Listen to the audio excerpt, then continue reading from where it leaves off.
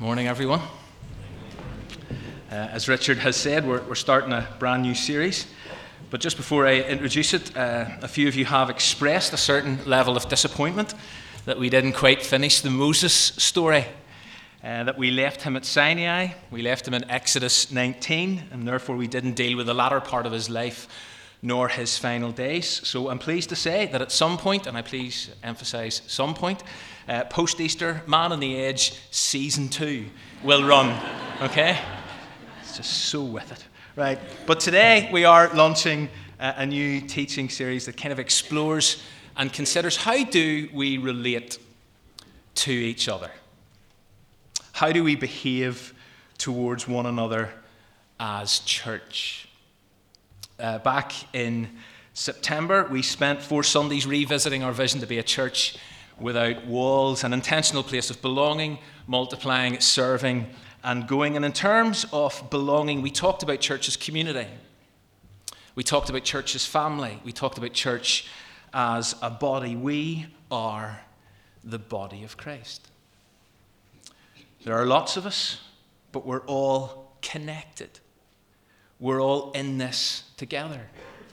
Or as God's word expresses it, we who are many are one body in Christ and individually members of one another. And so we belong to Jesus. We are in Christ. We are united with him now and forever in this mystical union. But we are also members of one another. You cannot commit your life to Jesus without committing your life to the people of God, universally and locally. Commitment to Jesus is commitment to the body. They are not two separate things, but one and the same. And as the body of Christ, as members of one another, we are urged and we are encouraged and we're taught to live together and relate to one another in very definite and explicit ways and terms. And so to say that this matters and that this is important would be an understatement. In fact, our present and our future as a local church depends on us getting this. Now, what I want to do this morning is give you a 3-word sermon. Here is today in a nutshell. Here is today's core text in one sentence. In fact, here is the whole series summed up in 3 words. But before I reveal the 3 words, let me make a comment about people who preach. Sometimes we, and so I'm personalizing this, sometimes we need to be very careful. Because some weeks, in order to secure the attention of a congregation, we use a variety of creative rhetorical devices to engage people with a text, and so people like me tell stories. We dramatize it. We connect what we're saying, or at least we try to connect what we're saying to current culture. We'll do whatever it takes to hopefully capture your attention, but there's a real danger in that.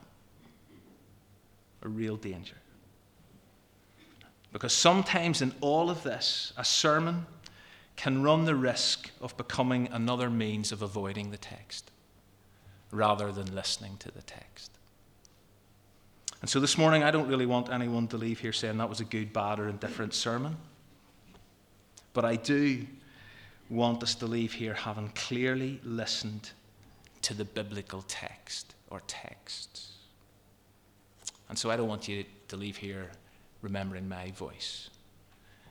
But I pray that God's voice would be ringing in your ears as you walk out those doors in half an hour. So here are my 3 words. Love one another. Not my words. You've heard it before, numerous times. They're a bit of a disappointment to some of you already. They're really expecting something revolutionary and brilliant and creative, and that's it. But what does it actually mean? What does it look like? I mean, these kind of phrases are great to say, we all know, but what does it actually look like in the body of Christ? What does it look like in this place? What does it look like in this church? Well, that's what we're going to explore together. So if you have a Bible, can I invite you to turn with me to John 15? think it's page 1083. John 15, page 1083 in the Red Pew Bibles. We're going to break into the farewell speech of Jesus. This is his long goodbye, which in John's Gospel runs for 5 chapters. It actually lasts from 13, 14, 15, 16, and 17. Jesus knows that he doesn't have too much time left with his disciples, and therefore he needs to share some incredibly important information with them regarding his death, regarding the arrival of another helper who is going to be with them forever, that is the Holy Spirit, and then regarding how they should actually live with each other from now on. And Jesus needs to get this information across to them before he goes. Jesus doesn't suggest that they live like this from now on. He actually, in chapter 13, describes it as a new commandment that he's given to them.